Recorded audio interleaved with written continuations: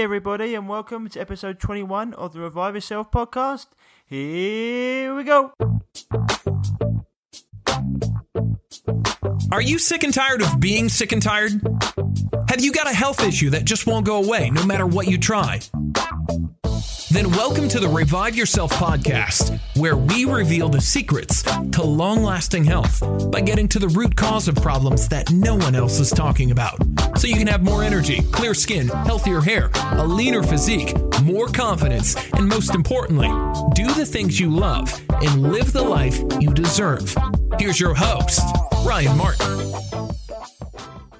So guys, welcome to episode 21 of the Revive Yourself podcast. Hope you're all doing really well. Got some great feedback on the last episode with Oliver Barnett all about Lyme disease, and we also went into mold, etc. Got some really good feedback on that, so I'm glad that's helped quite a few people out, because I know Lyme disease is something that a lot of people are dealing with at the moment, and it's something that can be extremely tough to go through, especially because lots of people get misdiagnosed and they don't actually even get diagnosed with it, and the medical industry actually refuses to believe that chronic Lyme exists. So I'm glad we can help people with that, and as I said, we get a lot of emails in, and then if anyone needs any help, then don't hesitate to email me or Oliver, but you can also email me, as I said before, always at ryan@reviveyourself.co.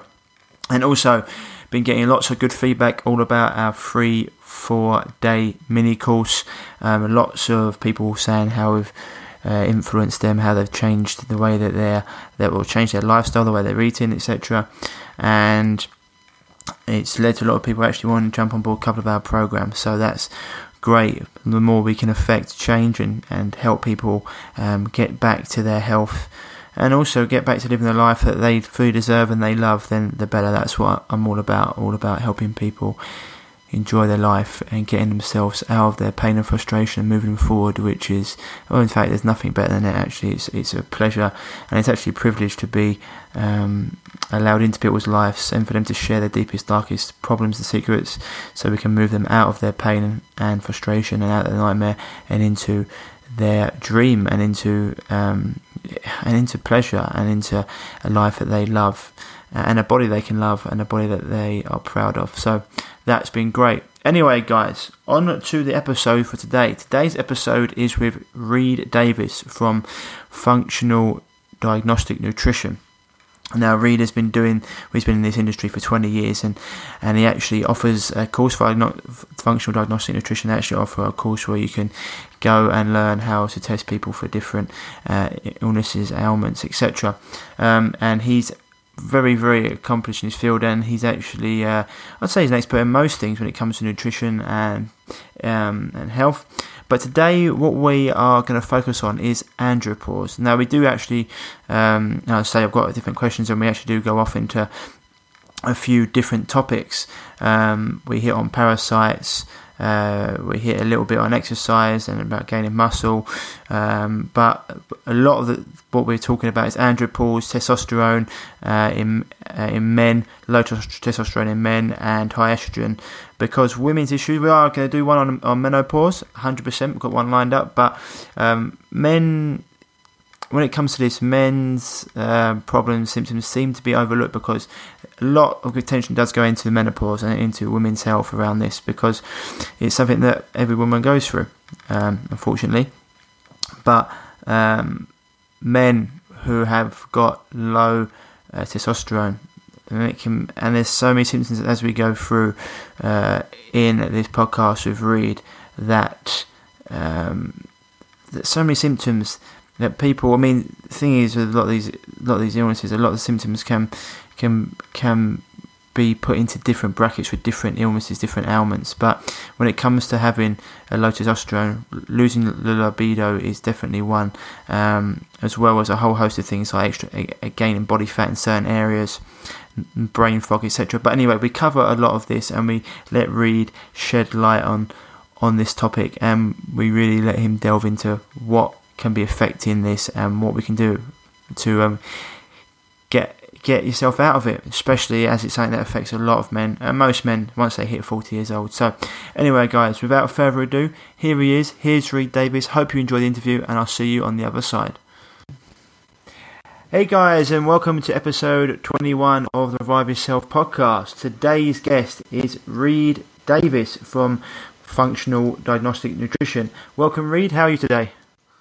I'm fantastic. Thank you, Ryan. It's a pleasure to be with you. I'm actually not surprised you said that. That's on your Skype handle. That's brilliant. So today we're going to be covering something for the guys, actually. We're going to be digging into male hormone imbalances and andropause, because it's something that doesn't really get talked about that much. Menopause gets covered quite a lot. Women's hormones get talked about a fair deal, but men tend to get almost a little bit forgotten in this. So something we'll be covering today. And I've heard Reed talk about this before, and he definitely knows his stuff. So just for the listeners out there, Reed, how would you define andropause? Well, it's getting older and your hormones start turning down, starting with DHEA, which is the parent of testosterone. And also it happens early in life, or earlier for some people, when they're under too much stress. So stress is highly involved, but then age is always there to give you a little extra pat on the back or kick in the butt, whichever comes first, you know. Yeah, 100%. Yeah, so it's just natural lowering of hormones, you know, and you have to work to compensate for that. And in men, when this happens, the natural lowering of hormones, what changes are most common? Well, you're going to see what they call low testosterone symptoms, and that would be low libido, sex performance, semen levels, fatigue, muscle loss, bone loss even. You can have body hair loss. You know, men can lose the hair off their legs or under their arms and that kind of a thing. Oddly enough, it's the opposite for the top of their heads. Very high testosterone over one's lifetime is a big reason why men go bald and bald early. But the other thing, probably most concerning, other than the libido and sexual things, is increased body fat. You know, you can get thick around the middle real quick, and it's very hard to get rid of because other hormones start to play a role. But, you know, mood disorders, mental fogginess, and these kind of things. It's also been linked, low testosterone has been linked to obesity, diabetes, atherosclerosis, and everyone's favorite, male breasts. Moobs. Yeah. Yeah. As the nickname moobs. It's so basically the list is endless. It's really, the list is pretty long in this. Oh, yeah, and you know, just difference between a young man and an older man is a lot of it is just testosterone, and I think there's other things. Certainly, lung power.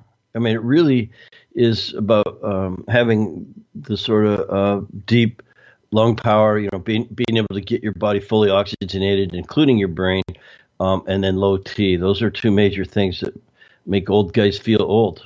Yeah, 100%. I mean, you've noticed, you said a few things there, and one I wanted to touch on was actually there's another thing I wanted to touch on. You brought up something. I've got quite a few questions here, but I've got something else you brought me to my mind when you said so contributing factors that can affect this. You said with the young clients and old clients, the difference being testosterone, but then, for example, getting fat around the middle, other hormones start to increase. So, for example, if you had lower testosterone, would that mean that estrogen then increased instead? Exactly. Yeah. And would that lead to something like weight around the middle? Oh, yeah. There's something that everybody should look up. It's called the omentum. It's OMENTUM, omentum.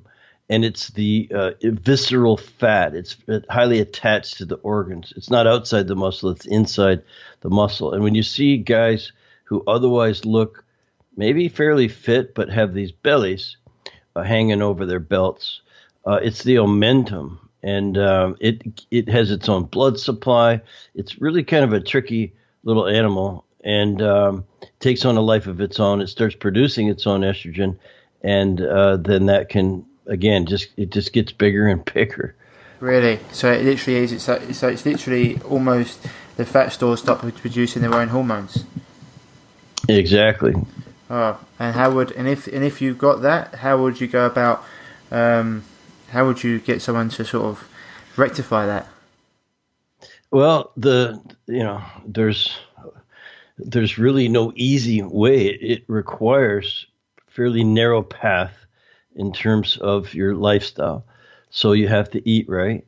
You have to go to bed and get a good night's sleep, because growth hormone and some of these things only are elevated at nighttime while you're sleeping. So diet, rest, exercise, of course. You can't be healthy or fit without that. And stress reduction. Again, as I mentioned early on, stress and stress hormones feed into this whole idea. So if you see that guy who's otherwise fairly fit and he's got the big belly, he may have, 2 jobs, or might be an executive where he's under a tremendous amount of stress, and there could be other kinds of stress. Yeah. And of course, there's always supplements you can take, these nutritional supplements, to try to stem the tide or help battle the things you're going through. But it's mostly the lifestyle things. As I said, it's not an easy thing. It's narrow path. When you're 22, you can eat anything, go without sleep. You can do a lot of things. But at 62, it doesn't feel the same way the next morning. Yeah, 100%. I can see things catch up, the accumulation, right? And one of the things you said there, you want to get your growth hormone high. So would something like intermittent fasting help there? Because there's been studies that show that intermittent fasting actually does raise growth hormone factor. Yeah, I don't think one should do it too often, but we're designed perfectly to go through some natural sort of intermittent fasting, as you said. Maybe if you go back to the paleo days, you might not have any game around for days. You might find yourself running around for a few days without food, and we're adapted. We can adapt to that. So it isn't the worst thing in the world to miss a meal or two. But you do need nutrients to keep your body functioning. So fasting in general is, if you did too much of it, would be counterproductive. Like, for instance, to detoxify your body, you have to have amino acids to work in the liver to do what the liver does. So, going on juice fasts sounds like a good idea, but there's not as many amino acids in juice as there is maybe in eating, more protein-based type things. So you need your protein. Mm-hmm. Yeah, no, basically, yeah, if you ever going fast as well, as you said before, there are some supplements you can add in that sort of give you those effects. But so we're sticking with the hormones with men. But there, you said before that testosterone being a factor in their inability to lose weight. But if you've got someone who's young, or someone, for example, who's using all natural skin and hair products, they're not eating any soy, for etc., which can affect this. What else can generally be responsible? I mean, I've heard you talk about the liver before. Could the liver be not detoxing estrogen properly? Could this be a reason? Because I know you said about the different hormones, but if your body's not getting rid of estrogen properly, then couldn't that be a factor? Well, the liver, did you say? Yes. Yeah, absolutely. The liver is one of your main detoxifying organs. Works in harmony with the other main detoxifiers, the kidneys. For instance, your skin is a detoxifier, your lungs, your colon, and the lymph system, of course. But the liver is considered the grandfather organ. It's really like a factory. So it takes in all of this stuff, some of it good and some of it actually quite toxic. And it has to process that and turn the beneficial items, the nutrients and things, into the body so the body can use them to operate efficiently and smoothly and in a balanced way. But it has to get rid of the toxins. And some of these include excess estrogens and xenoestrogens, those things in the environment that act like estrogen in our bodies. And so, like phytoestrogens is one. You mentioned soy. So the liver can conjugate them. It can actually sequester or just basically neutralize them, and then they can be excreted in the bile. They go into the gallbladder and are excreted into the small intestine, and then can exit the body through normal, bowel movements. And so, one of the things that happens with an unhealthy gut, for instance, is there are certain bacteria that can separate and reactivate estrogen. So estrogen can then get reabsorbed back into the body. Excuse me. And generally that wouldn't be a good thing. So you have to, a lot of people, when they deal with estrogen problems or testosterone problems, they think it's all in a bottle. They can, take something over the counter, and it just doesn't really work that way. No. And there are foods that are known. There's the Sexy 7 foods. You certainly could add those in, and I'm a full proponent of that approach, to just eat foods that would increase testosterone, and you can't go wrong because your body, you're not going to sort of overdose on anything. Well, and in America, yeah. I was going to say, just for our listeners, can you just list them for us, the Sexy 7? Sure. No, you may have seen the movie Rocky. Yeah. Rocky Balboa, right? So the Rocky Balboa diet. Well, eggs. If you remember, he was cracking eggs and just drinking them down in the morning. That's really good. The cholesterol actually is a building block of your sex hormones, and there's good cholesterol in the eggs. Now, fish are excellent. They contain the B vitamins, and they're a good source of healthy fats. Oysters, very rich in the minerals like zinc. They're almost pure protein, and they have other minerals and things in them. Lean beef is okay. I wouldn't eat too much beef. I think you have problems with, commercial beef can have unwanted elements in it, but good clean lean beef offers, protein, of course, and some good minerals. And it's actually known that vegetarians, generally speaking, have lower testosterone levels. Now, nuts and seeds contain more of the essential fatty acids you could use, and minerals, of course. There's certain fruits, avocados, figs, beans, bananas, very good for you, and vegetables. You got to eat your broccoli, anything with the indole-3 carbinol type elements in it would suppress estrogen. Things like cabbage, broccoli, these are very, very good for you. Garlic, try to eat as much garlic as you can stand. So I would say eggs, fish, oysters, lean beef, nuts, fruits, vegetables. The Rocky Balboa diet. Yeah, fair enough. Yeah. Now, again, diet's where you start. I mean, this is for any health condition, including low T or andropause. Diet is really, really critical. So, but then you can't just eat right and not sleep. Again, the rest and recovery is critical, especially split shifts. I want to tell you, it's been proven men who work night shift have lower testosterone. It's just how it works. And it's not a natural thing for us to do that anyway. So you want to get as much sleep as you can before midnight and sleep till 6 a.m., something like that. The other parts of the lifestyle, exercise is incredible. Doing things with high intensity, the interval type training would be really good for you. Work up a sweat, detoxify through the skin and that kind of a thing. And then get rid of stress, because stress will destroy your hormone levels. Just ask women under stress how they feel about, hormonal things. Men are subject to it too. Why would we be immune to the effects of stress? Yeah. Even as much as we like to think we are, we're not. Yeah, no, 100%. It's pretty common, I think, when you probably notice with your clients. I have admired that men that are under a lot of stress, their libido is completely gone. A lot of the times, and it's something they have to really take into account. And people out there listening, stress isn't just your work. Stress can come in many forms. It can come from stress from electromagnetic frequencies. It can come from your water supply. It can come from poor food choices. All these add to your overall stress. So as Reed's saying, that it's very, very important to get that down.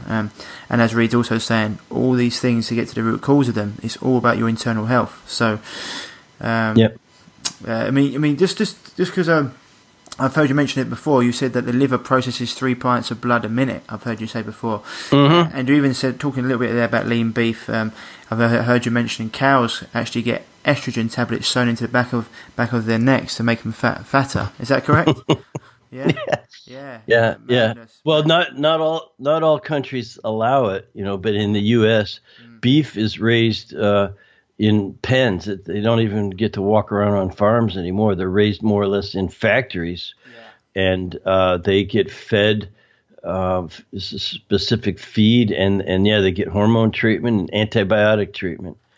And it's really quite, if you visited one of these places, they're called feedlots, you probably wouldn't even want to eat the meat from a place like that. No, you 100% wouldn't. No, I've seen rendered food they give them to eat, plastic pellets and things like that. I mean, I just wanted to mention it because you said, like, for example, you mentioned about getting high quality lean beef, because if you're not eating high quality lean beef, then it can affect your internal health. For example, you said before the liver, you're talking about the gut health, and if that's off, then, I mean, for example, why would, you mentioned it there, obviously the food quality, but I mean, would that be a reason why the liver could get backed up in the first place, like food sensitivities and like immune complexes? Oh, absolutely. The connection between the gut and the rest of your body is critical. The gut, we call it the mucosal barrier, is a second skin. So your skin obviously protects you from things that you might get exposed to, but inside you need this really healthy mucosal barrier. So it's supposed to keep out toxins and poisons and pathogens, germs and things, of course. But it's permeable. It has to let food in. It has to let in the vitamins and minerals and amino acids and essential fatty acids and other, phytonutrients and things. So it's very sensitive. It's really sensitive. So it's actually a huge part of your immune system. And when it's compromised for any reason, this compromising of the gut / immune system can happen slowly over time. So it's not like you get whacked one day with something. It just very, very slowly can start to break down. It's quite insidious that way. And so, you just get to the point where you've got hyperpermeability and these antigens and toxins and things actually getting through, and then the liver can get overloaded. The liver's job is to clean that up. So we're designed to handle some toxins and antigen load coming through, but not to the levels that where some of us are not very nice to our livers in that way. Yeah. So, for example, if you're really stressed, or if you're eating poor food choices, or if you're using, for example, chemical-based fragrances or lotions, and so all these things can. I mean, you've got adrenal exhaustion or excess cortisol. All these things can break. They may break down the mucosal barrier, and so when the mucosal barrier opens up, it opens up the gateways, and it lets these things pass through that aren't supposed to go in. And so all that stuff then goes through the liver, and then the liver gets backed up, so it can't conjugate the estrogen, or it can't detoxify the way it needs to, and then you've got things such as high estrogen. Would that be correct? Yeah, that's the idea. There's the liver sometimes, even if it is doing, it's working its little tail off, and it's maybe doing some good detoxification, but then those toxins can stay in circulation. So the liver's pulling some of them out, and they get excreted in the bile, which goes directly into the small intestine, but then it can just get resorbed right back through that leaky gut, so to speak. And so it just circulates, and you're not really getting rid of it. And that would be whether it's really toxic things like metals, mold, residues. There's just neurotoxins, biotoxins, all kinds of things. And then how would you have to get them out? By using some sort of extraction process, or would it just be flushing it up the gut again? Well, you can't just you want something that will chelate or latch on to the toxins. So there are plenty of things like that. Chlorophyll is one of the sort of tried and true. There's some other things. There's actually medication that people take. If you think about it, that's how these anti-cholesterol drugs work. And I'm not for those, but they do bind. So they bind to the cholesterol and help your body to excrete it. And there's other binders that you can use. Yeah, I think as you mentioned before, chlorophyll. I think chlorella, strawberries are also very good at that, getting rid of a few of those things. When you so Reed has his own program, or his own. No, it's a program. It's a functional diagnostic nutrition course, for example. People can go and get qualified in there, and you do quite a lot of tests. Would that be correct when you're going through? Yeah, I teach a course in functional lab work and natural protocols. Okay. That's correct. Mm-hmm. So just being devil's advocate, if someone came to yourself and they had a lot of these problems, what I've noticed, not with yourself, is that other people in the industry that tend to just send clients off for a lot of tests. I've been sitting there before, and people have sent people off for tests when, they've got lots of problems, but the issues could have been made, I think, 85 to 90% better by cleaning up their diet first and doing a whole lot of things right first. So people who are going to get tests, first of all, in your opinion, wouldn't you put them on a protocol that would clean up their diet, get their hydration right, get their rest right, etc.? Because otherwise, you can get tests that come back and they're always going to have something wrong with them because, let's be honest, they've not been living in the correct way to start with. Yeah, that's correct. Everyone that we test has some kind of issue, and some worse than others. And the testing just allows us to target things a little bit. We're not diagnosing or treating like physicians. We don't want to just measure a hormone, for instance, and say, oh, look, it's low. The medical approach is to say, well, here's some of that. Here's some testosterone. Here's some estrogen. Here's some progesterone, or thyroid hormone is a very common one. And so that's not the purpose of the testing, because we don't want to just change the numbers on the paper. That's actually quite easy to do. If your testosterone's low, there's things you could take, but that's the quick fix. Mm-hmm. And it doesn't solve any of the underlying issues, such as maldigestion, malabsorption, poor detoxification, weak immune system, on and on and on. So our approach is always to do the more long-term work. Again, in the beginning, I said sometimes a narrow path in terms of lifestyle, the diet, rest, exercise, stress reduction, a narrower path can be a huge part of the solution. So we look for the healing opportunities, whether they're in the hormones or immune system or digestion or detoxification. There are healing opportunities that can be pointed out by the correct lab work. Mm-hmm. That's why they call it functional lab work. Mm-hmm. You're not looking for disease to just, here's to tell you which prescription to write. We don't write prescriptions, mm-hmm. except for lifestyle and sometimes some supplements. Yeah. So, for example, when someone goes to the anti-aging doctor and they say, well, you got your testosterone's low, here's some testosterone for you. They're just masking symptoms with band-aids. They're not getting to the root cause, are they? Well, they're doing a job that you're basically asking them to do. Test my testosterone, give me something for it. So that's one approach, and it's fine if that's what you want to do, but it's not what we do. We do look at all the systems, or as many as we can get our arms around with a handful of tests. And see what, again, those healing opportunities are. And then if we prescribe anything, it is the narrower pathway, specifically diet. Getting people off inflammatory foods, for instance. Everyone has some sensitivities. It's good. You can sort of play around forever with elimination diets, but testing kind of just gets it done. So that's one test we do. Also, another huge and very important stressor is parasites, bacteria, funguses, viruses, and things. These stress your body out, and you may not even know it. But the body responds in a way, hormonally, digestive. The liver, is working overtime, things like that. So it's good to test for those things. Yeah.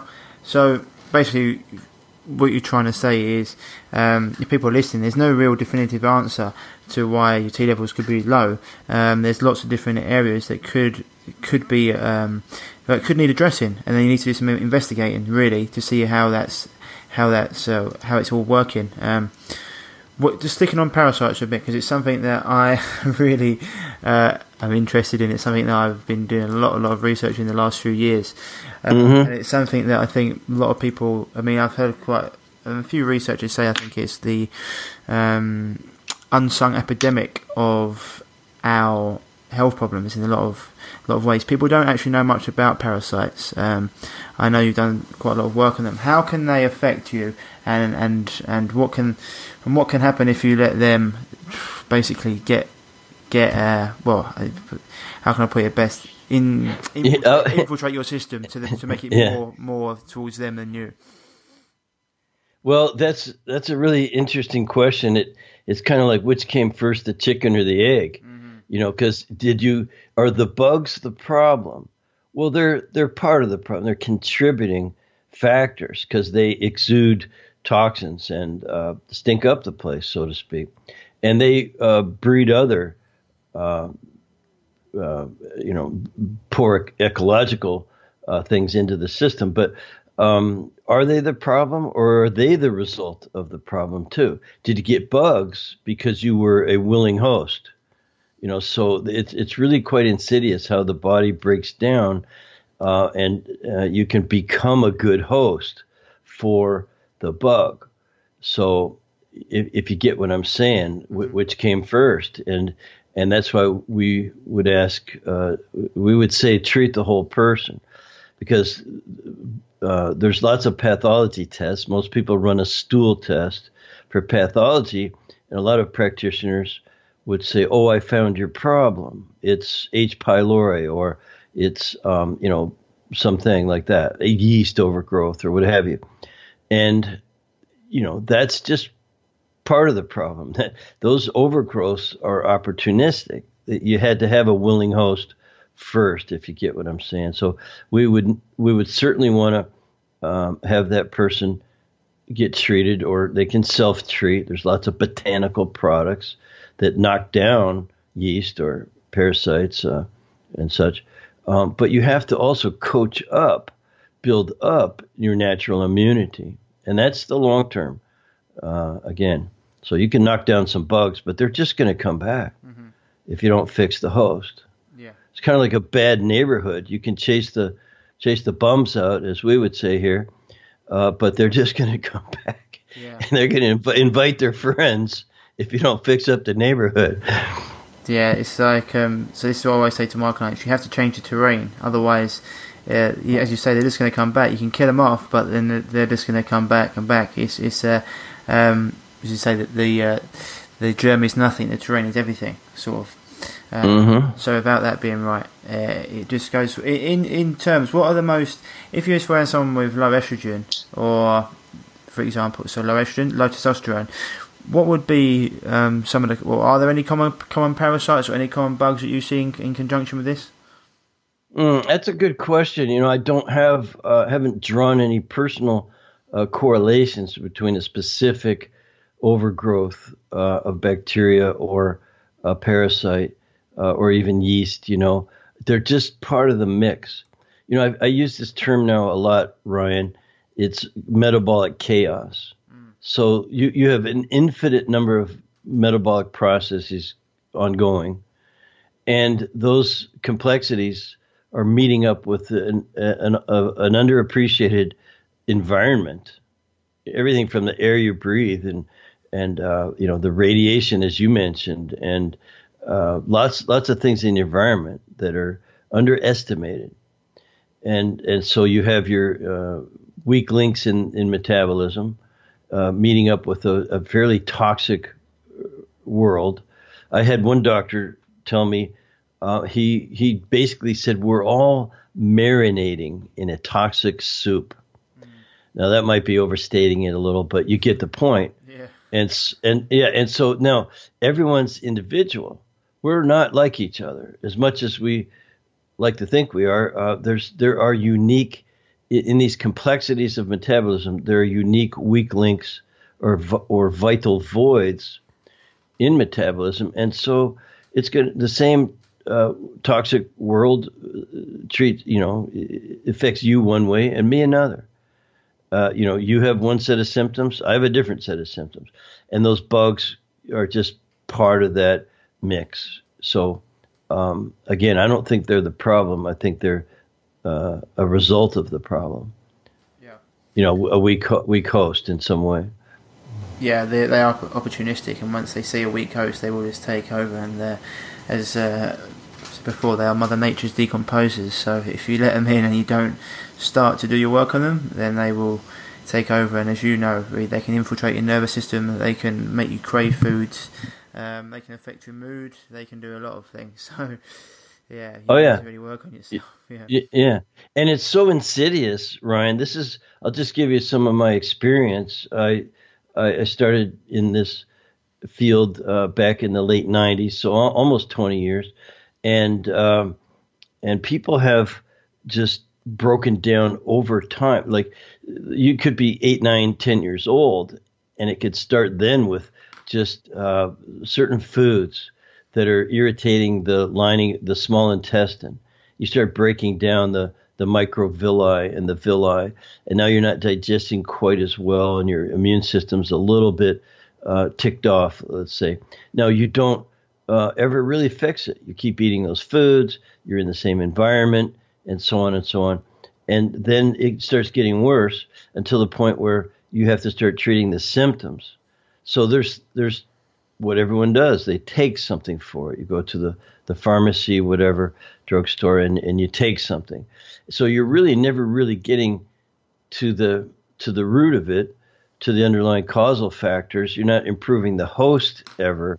And so I've seen every kind of case in my 20 years, from the 7, 8-year-old who's just got a little upset tummy to the 78-year-old who has their bowels removed and their anus sewed up, and just a permanent bag on their side because they've had their guts removed. Pardon the graphic description there, but I've seen it from one end to the other, no pun intended. And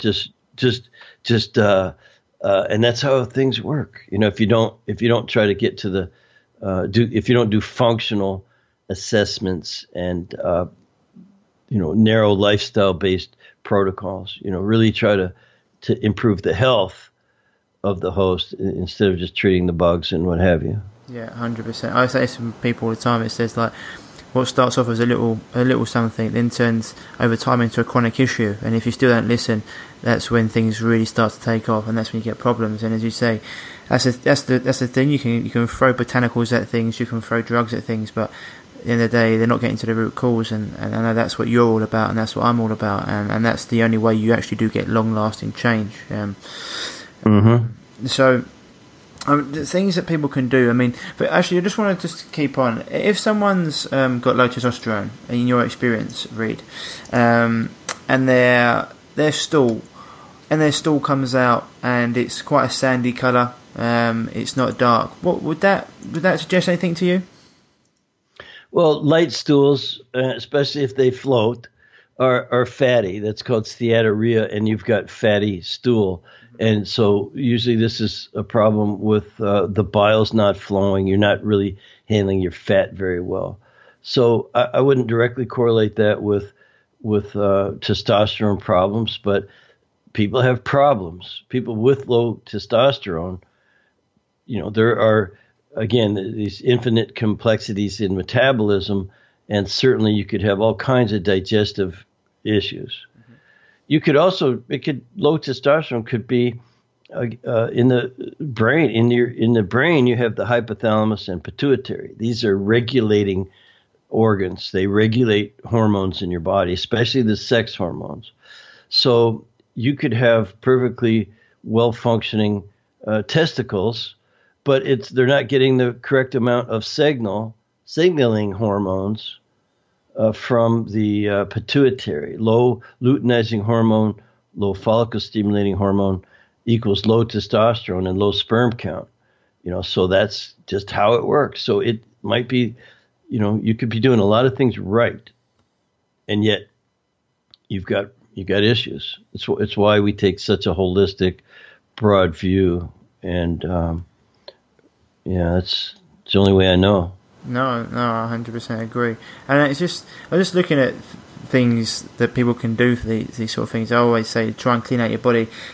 Myself, I try and do a liver cleanse and a colon cleanse, etc. a couple of times a year. Just because, as you said, like living in the what'd you say, a toxic soup, was it? I think you mentioned. Yeah, we're marinating in a toxic soup. Marinating in a toxic soup, yeah. So like you say, like the plastics and then the VOCs, and then people obviously drink alcohol, and then you've got heavy metals and parasites, etc. The burden on our system is just so much higher than it was even 50 years ago. And if you look into that, yes, and you look into chemtrails and the quality of your water, etc. So giving yourself a cleanse. I mean, I know you always see like the conventional doctors come out and say you don't need to cleanse, your body does it all itself. Well, yeah, it might have been true in my opinion in the past, but nowadays we're under such a burden that you do need to give your body a time to get rid of those accumulated toxins, especially the way the food is today. I think you probably agree. I agree with both. That your body's designed to detoxify, but it just gets overloaded and it gets dysfunctional, and it's not easy to clean it up once it's been broken down. Yeah. It takes a lot of effort. Yeah, luckily for us, the body's actually a wonderful thing, and it does actually have the innate ability to heal itself. It's one of the sometimes I don't know how it carries on. It is quite a remarkable machine. But I just wanted to say to you, just quickly, I've got some questions for you that I have given people have asked me to ask you. So from my friend Jack, he's actually a friend, he's a client, former client, friend now. He wanted to know, how does sleep and rest affect hormone balance? Well, rest and recovery is critical, and number one, you need to follow the normal diurnal circadian rhythm. We are not nocturnal animals. We're not meant to be awake at nighttime. We're meant to go to sleep. So staying up late, working split shifts, puts stress on the adrenals and the sex hormones, and on blood sugar levels, and on your detoxification pathways. It's known that we actually detoxify better at nighttime, including the brain. If you're not into a deep sleep on a regular basis, like every night, you're going to have a toxic brain. Your brain cells actually shrink. They're called glial cells. They shrink at night when you're in this certain state of sleep, so that fluids, cerebral spinal fluid, can flow through the brain and clean out the toxins. So sleep is just absolutely critical. And you should get as much sleep as you can before midnight.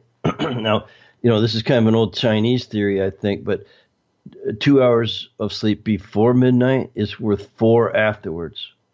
So if you could get to sleep by 10 o'clock every night, the way we're designed, again, the circadian rhythm, these are things that are built in. Your body will detoxify better. You'll rest your adrenals and all the other organs. And, you need to do that and stabilize your blood sugar throughout the night. So this is where stress plays a factor, cortisol levels and things like that. Cortisol elevated, like if you're under stress, will depress melatonin. And that's your sort of known sleep hormone. It's really critical to get a good night's sleep.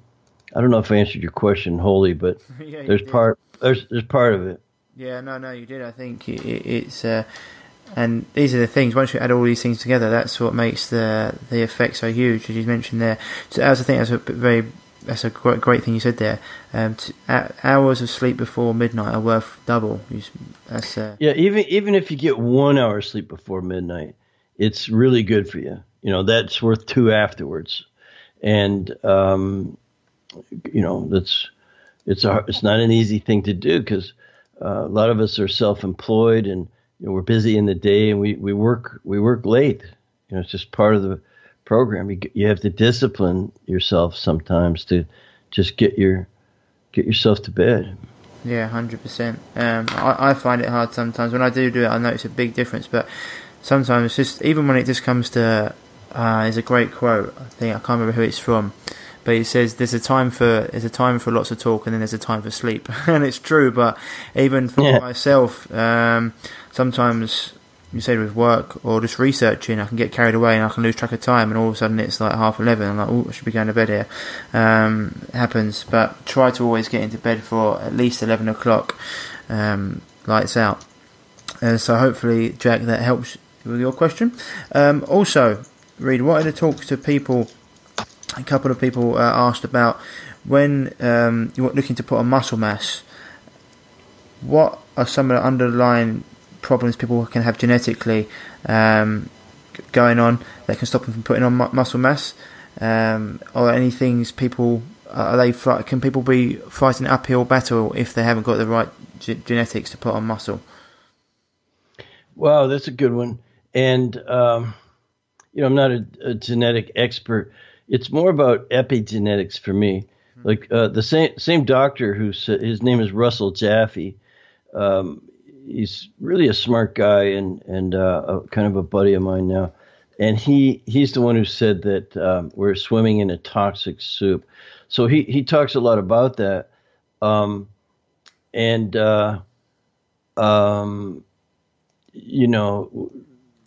Give me the exact question again. So people who struggle to put on muscle mass, can the underlying problem be their genetics? Yeah.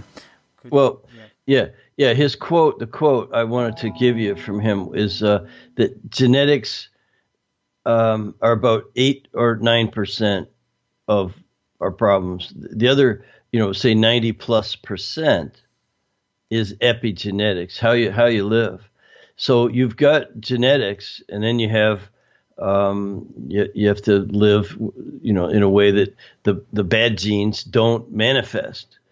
And so, putting on weight isn't exactly in that category, but it tells you that regardless of your genes, you can, add weight or lose weight if you want. Me, I'm a big boned guy. I'm 5'10", but I weigh a good 100 kilos. I'm a thick guy, big, very strong, thick bones, and I can carry the weight. A lot of muscle, and I bulk up fairly easily, so there's other people, might call them ectomorphs, they're just basically skinny, and so it doesn't mean you can't put on some weight. You would have to do everything right, again, eat right and rest right and exercise right. Actually, my girlfriend right now, she has a 19-year-old son, and he asked me the other day, how can I bulk up? He's as skinny as you could count the ribs, like looking at him type of guy. So, right now I said, meet me at the gym. We'll show you a few things, and then you change your eating, and make sure you're getting a good night's sleep. So you have the growth hormone, and it basically goes back to our DRESS program. DRESS stands for DRESS stands for diet, rest, exercise, stress reduction, and supplements. Mm-hmm.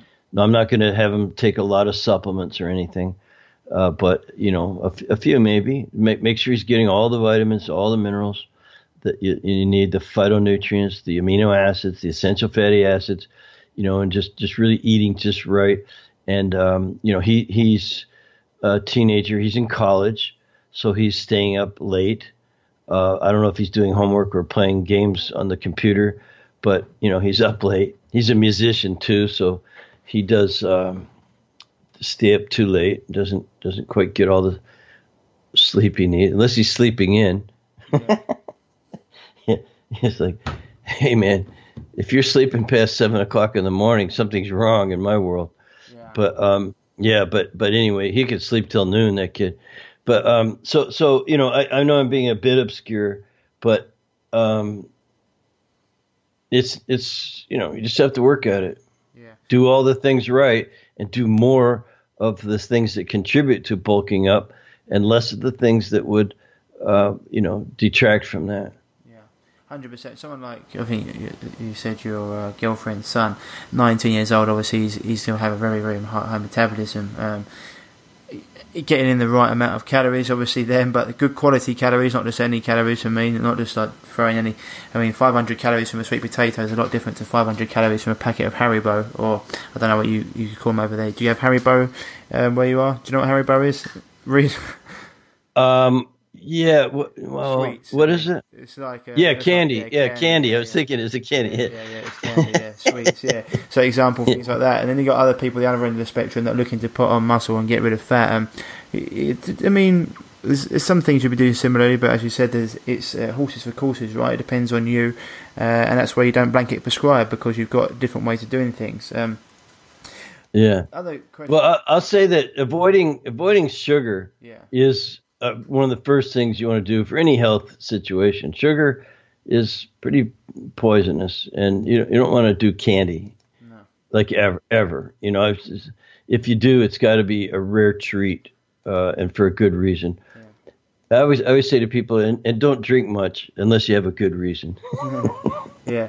There's no excuses unless you have an excuse, sort of thing. There's actually, I mention it because there's an article going around on the internet from a couple of guys which said how we got ripped eating Pringles and Haribo, and it's just like, well, brilliant, funny, yeah, brilliant, you can do that, but when you got a chronic issue, here's my number, because that's the way you can do things. I mean, you can calories, but it might, as you know, and the way it affects hormones and the way it affects your body and the internal health, calories are not all made equal. And the result of having foods that are going to chronically inflame you and cause allergenic responses down the road, keep on eating them, then see where you are in about a few years. Exactly, and those guys are young. I guarantee it. They got to be in their 20s. Because what do we know when we're in our 20s? Although you probably are, Ryan, looking at your picture. Oh, no, I'm 31. I'm out of my 20s now. Oh, right. You graduated. Yeah, I went through my thing. This is why people always say whenever I do my seminars, I always start with, what can a 31-year-old teach you about health? I was unlucky. You can say, I look at it back now as lucky. I went through my own health issues at like 16 to 22, or like 17 to 22, 5 years of absolute hell and nightmare. But I wouldn't have it any other way, because it's led me to leading this life, and now I help loads of people going through their problems. But yeah, I was like that at that age. I used to think you could eat what you want and take a pill and everything would be fine. That led to a whole host of problems. And as you said, generally it's people that are young that will have that impression. And yes, they are young. And actually, one of them is actually a medical doctor. Very funny. Well, I have to say, I was a hippie. I'm in my 60s, and I went through that whole era abusing myself with the best of them. And so, I thought I was just having fun and that I could take it, and I did all right. But it will catch up with you, and you just don't do those things anymore. Here's a good way to look at it, I think, as far as anti-aging goes. A lot of people think that your life energy or health, if you will, kind of goes up and up and up, and when you hit about 40, it starts to go back down. Maybe 50, we kind of draw this big arc. Well, and then you die at 75 years old. The average age for males is around 72 or 3 years old. So, excuse me. Better to think of it as you go up to about 40, and then it should flatline. Don't draw the arch in. It should flatline. You should stay the health of a 40-year-old, a good, solid 40-year-old. And me at 64 years old, I'll take that. I'll take that in a heartbeat. You know, a good, solid 40-year-old until I'm 80. So a nice flat line. Now at 80, I don't mind aging. If I start to go downhill after that, I'll be okay. But that's my goal right now, the way I work out. And I haven't worked out yet today, but I've worked out every day this week. I go to the gym and I do some things. I stretch and I strengthen, stretch and strengthen, stretch and strengthen almost every day. And it's because at 64, you have to. You know, you got to be disciplined. You got to make it a real habit. And so I'm trying to stay 40 till I'm 80. You know, I'm never going to be 22 again. Let's face that, right? Mm-hmm. I don't even want to be. Yeah, exactly, all the abuse I was going through, self-inflicted, of course. So yeah, I just want to do that. Just stay 40 till I'm 80, and then after that, I think I'll be okay to take a break. Yeah, no, that's it. It's funny because all the people I know that live our way, so the healthiest people I know, well, my friend's been doing this for a while.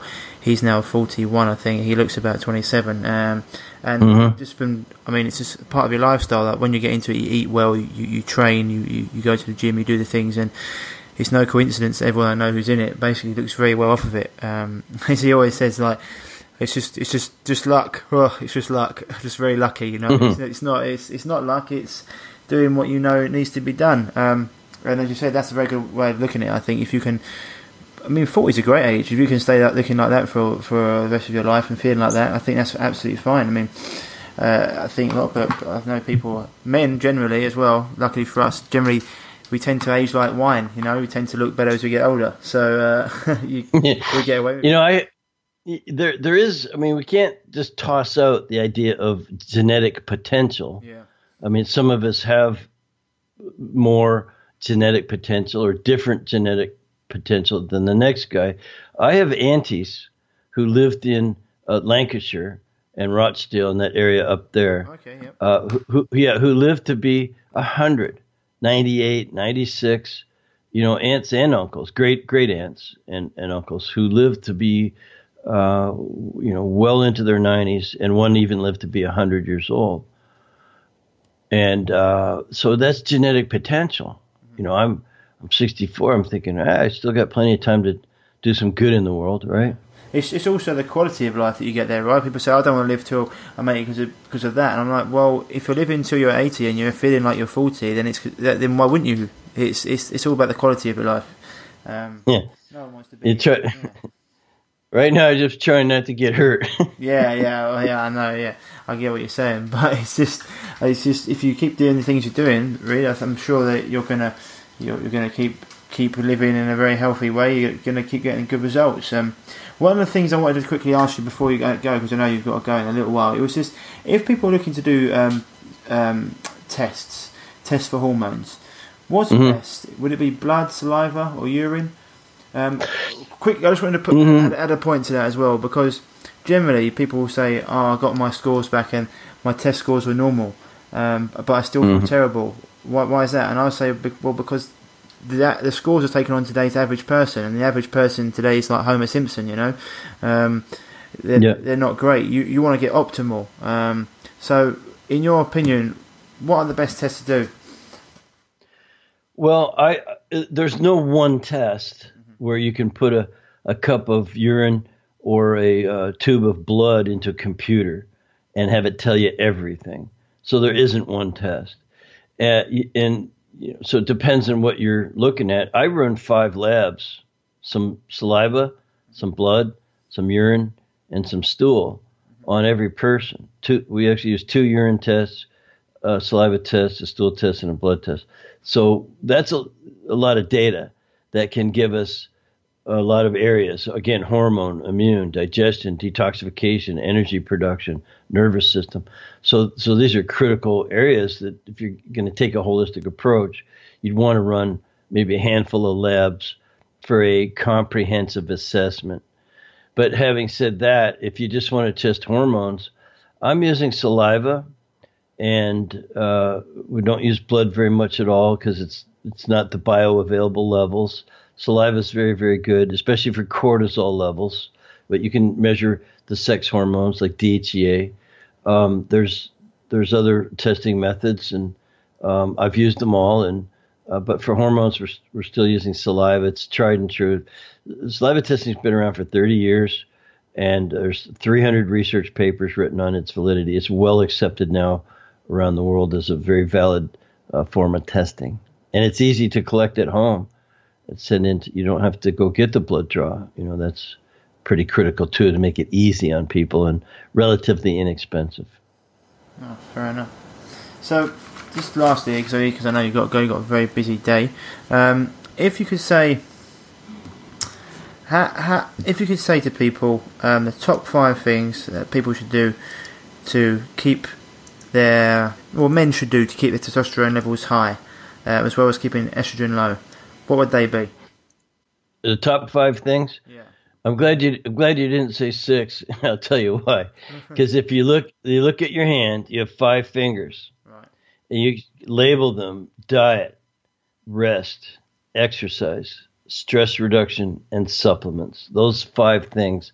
I mean, that's a lot. That's a whole program. That's a complete lifestyle. Your diet, your rest, your exercise, your stress reduction, your supplements. Dress. See, so 5 things. Yeah, dress. And if you'd have said 6 things, then I'd have been messed over. Looking for the Good. Plus your thumb on the other hand or something. But no, DRESS really, really spells it out. Yeah. Okay. And Reed, just for everyone out there, if they want to find you, obviously you have your FDN, Functional Diagnostic Nutrition course. What's the website for that? Is it bonesandhormones.com? Is that the best place? No. It's actually, like you said, functionaldiagnosticnutrition.com. Functional diagnostic, just the way it's spelled out. That's our course in functional lab work, and there's no real prerequisites. People take it to work on themselves. Most people who take it are personal trainers, nutritionists, and we have chiropractors and acupuncturists and osteopaths and people like that too. But anyone that wants to help themselves and learn a way to help others and have a really fantastic business out of that can go there, functionaldiagnosticnutrition.com, read all about it, get your questions answered. And we have quite a family of practitioners around the world, between 2,500 and 3,000. We're in 50 countries, a lot of United Kingdom, Europe, Australia, New Zealand, mostly, United States, Canada, obviously. But we're all over. Awesome. So anyone looking to get into it, I definitely can recommend it. It's something that I think people can get really good benefit out of. And so, what's the Bones and Hormones website? Is that your personal site? Was that correct? Yeah, that's just something that it's kind of an example of, it's my personal site. I had that it's my first ever website. So, okay. People can get personal help there. All right, awesome. Well, thank you very much. We covered quite a lot there. We did. Listen, that's what always happens. Well, Ryan, I'm happy to come back anytime. Just let me know when you need me, okay? That'd be awesome. Thank you very much. You guys, okay. Brilliant. Great. Have a great weekend. Talk to you later. Bye-bye. Thanks. So, guys, that was episode 21 with Reed Davis. I'm sure you learned a whole load. And as it always goes back to finding the root cause and not just masking symptoms. So we went in there deep into andropause, low testosterone, high estrogen. We went into fat gain and lots of different things. And we moved into parasites, diet, as he said, Dr. S. So Dr. S. Dr. D-R-E-S. Sorry, D-R-E-S-S. So, as always, diet, rest, exercise, stress, and supplements. Well, it's a good way to look at things, really. Covering, it's a holistic approach. So you're looking at everything, and then you're looking at lifestyle things that are going to drive up estrogen, lower testosterone, and things that we can do to lift that testosterone up. So guys, as always, looking into the mind as well, the mental side of things, stress really does play a part. But as I said on the podcast, stress actually comes in many different forms. It's not just from your work and your home life, but it comes in the form of the food you're eating, the water you're drinking, the frequencies you're surrounded by, what you put on your skin. It all adds to your accumulative load of stress load. So anyway guys, hope that's really helped any of you that have been struggling with low testosterone, especially if you're looking at the liver and the internal organs. If you've got things going through the mucosal lining, food stuff, particles, pathogens, parasites, then they're going through and they are just leading to a clogged up liver.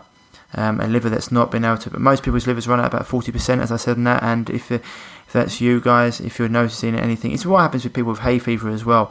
Not only have they got a leaky gut, but then the liver becomes overloaded and it's not detoxing properly, and then people get allergies, symptoms like that, and this all leads to things. If you're not getting rid of estrogen, if you're not getting rid of toxins, parasites, heavy metals, etc., there properly, then you're going to get these problems. So I hope that's helped, guys. Anyway, as I said before, if you want to contact Reed, go and follow me at his website, Functional Diagnostic Nutrition. Otherwise, guys, if you have been dealing with any sort of health issues and you want to join our free 4-day mini course, then hit me up at ryan@reviveyourself.co or head on over to www.reviveyourself. Probably the best thing to do would even be to head on over to our Revive Yourself page on Facebook. You find our page, just a picture of, it's actually the same picture that you use on the podcast picture, the iTunes, blue background, me drinking my green smoothie. If you find that, it just said Revive Yourself is on Facebook. And also, as always guys, if you can, leave us a review, a 5-star review would be great, so we can get this information out to more people, so we can help change their lives for the better.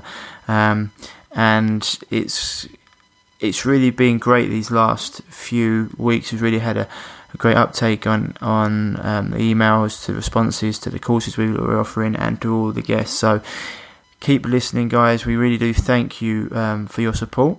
And I'm really working on getting some affiliates up on my website, so you can start to, things that we do recommend, we can start to offer you the easiest way possible up through our site. There's a lot of work going on in the background, as always. And yeah, got some really good interviews coming for you. So as always, guys, keep moving for your health. If you need any problems and you want to reach out, then as I said before, you can always contact me on Facebook, or you can contact me at ryan@reviveyourself.co. Otherwise, guys, that's it for this week. As always, stay happy, stay healthy, and I'll speak to you soon. If you're struggling with gut issues, such as gas, bloating, constipation, diarrhea, indigestion, heartburn, and want to finally be able to eat the foods you love without the crippling after effects, then don't forget to head over to reviveyourself.co and pick up your free copy of The Healing Health Paradigm today.